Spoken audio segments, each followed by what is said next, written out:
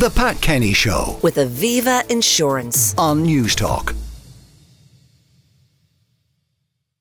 New data collected during Census 2022 shows that 21% of Irish households have 2 or more spare rooms in their homes, prompting calls for homeowners to consider renting a room. That's according to the Irish Independent.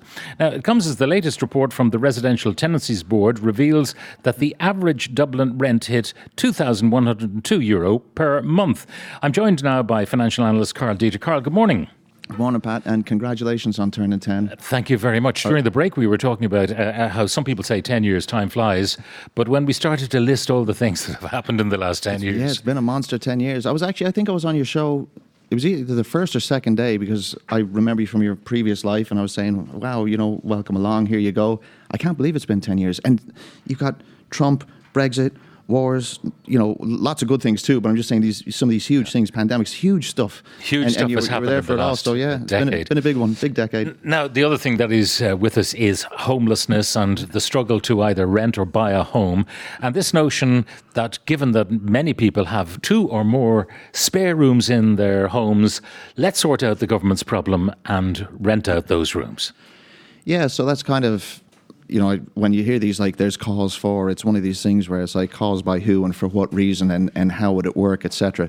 So basically there is a thing called a rent-a-room scheme, and you can get, €14,000 tax-free, which to earn would cost you, or you'd have to earn, say 20,000 at least to get that if you went out and did it as a job.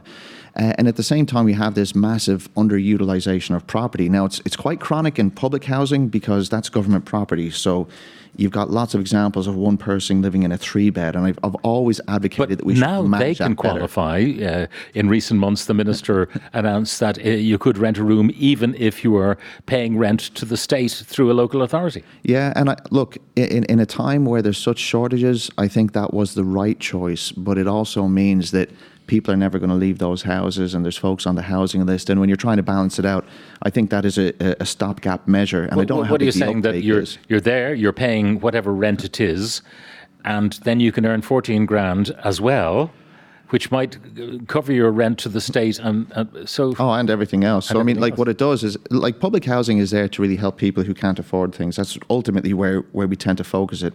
And then as they go through their life, maybe they can, and now we're making a situation where you can reward them even more. I'm not saying that it's right, but it is a way to try and get rooms occupied. I mean, one of the issues there is that people will get 14 grand tax-free in a house that is owned by the local authority in which there is capacity. Yeah. And your point is that the local authority don't get 14 grand, and therefore they don't build 14 grand's worth of houses or 14 grand's worth of services or whatever else they might do. But look, I still think that was the right choice given the situation that we're in.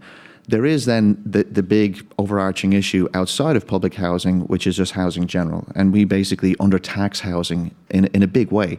In other countries, property taxes are far higher. We should probably lower labour taxes and raise things like property taxes.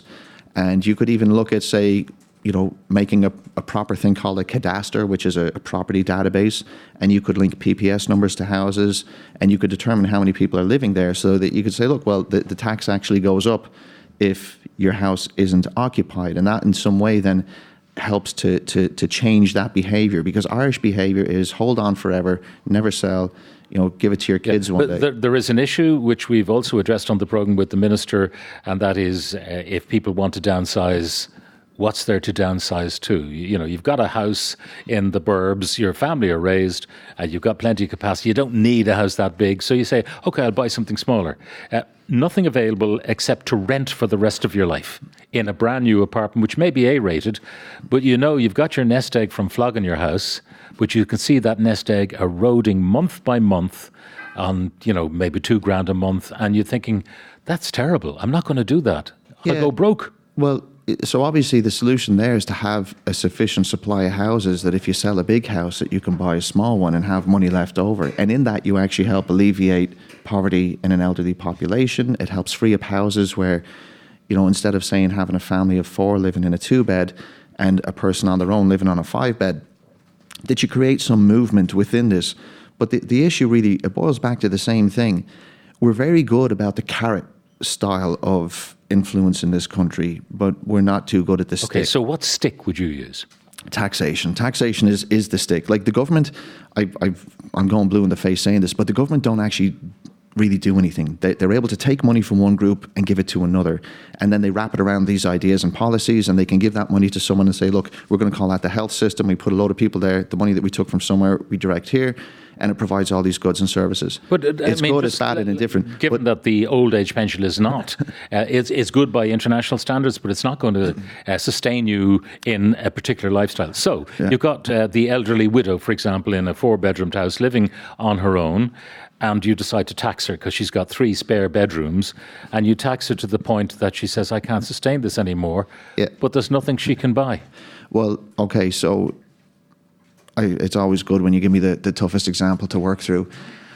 So what you do there is the same thing we do in other situations where someone can't pay, and you do what's called an accrual. We actually already do this with property tax. If you can't afford it, you can let it build up in the background. Okay, so when the widow finally passes on, shuffles off this mortal coil, when the estate is being settled, they take all the tax at that point. Yeah, now there is inheritance tax already and other taxes like that, which I don't think are as positive as regular property taxes. But in an instance like this, you might have family who's alive and well, and they'd be able to help support you do this. Or you can let it accrue, and it will be taken out. And by the way, let's not forget that on your regular home, there's no capital gains tax either. So it's actually a way to reestablish the concept that most of the rise in house prices doesn't come from someone sitting out there and improving their home and painting it better and better fixtures and fittings. It actually comes from public expenditure, which gives amenity that raises the level of house prices. And so it's a way to recapture some of that as well. So taxation is the methodology for persuading people with a stick, a velvet-lined stick to get out of their homes. Question here, worth asking, Karl, regarding the upper limit of 14k on the rental room for those with 2 or more rooms. If 2 tenants, then it's 7k per person, which is approximately 500 a month per tenant, especially if share of utilities is included. Most in Dublin won't avail of such a low rent restriction. That's Cathal O'Sullivan in Rathmines. Yeah. The question is, though, and I'm not sure about this, if you get a tax-free lump of 14,000, but presumably you could charge more. You could, but then you have to pay tax on the full amount. The full amount? No. So the whole amount becomes... So let's just be clear, and I think in Cahill's case is a great example. So you're looking at almost 1,200 a month, 1,200 a month that you can make. And he's saying, no, it's not worth it. The point would be that if you were to go out and try and earn that money, in particular, if you find yourself at the upper rate of taxation, you'd have to go out and earn 2,400, which is the same as having to make, at around 26,000 euro a year, which you wouldn't be able to do otherwise. All right, but the bottom line here is that you're not subject to the Tenancies Board restrictions. You can lay down your own rules. It is actually a really good program. When you say it's good in the sense that you have a lot of control. So someone can't move into your house. And the tenant may be bitching about it, but as landlord, you've got control. Yeah, so in rent-a-room, there's actually no tenancy rights because it's not a tenancy. So, you're not protected. You could be turned out. You could show up on a Sunday and be turfed out on a Monday. That's something that is acknowledged to protect the rights of the existing inhabitant. But the taxation treatment of it is brilliant.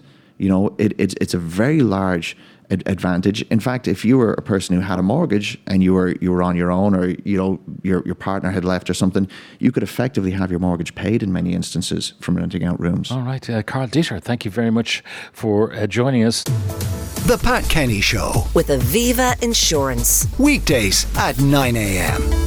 on News Talk.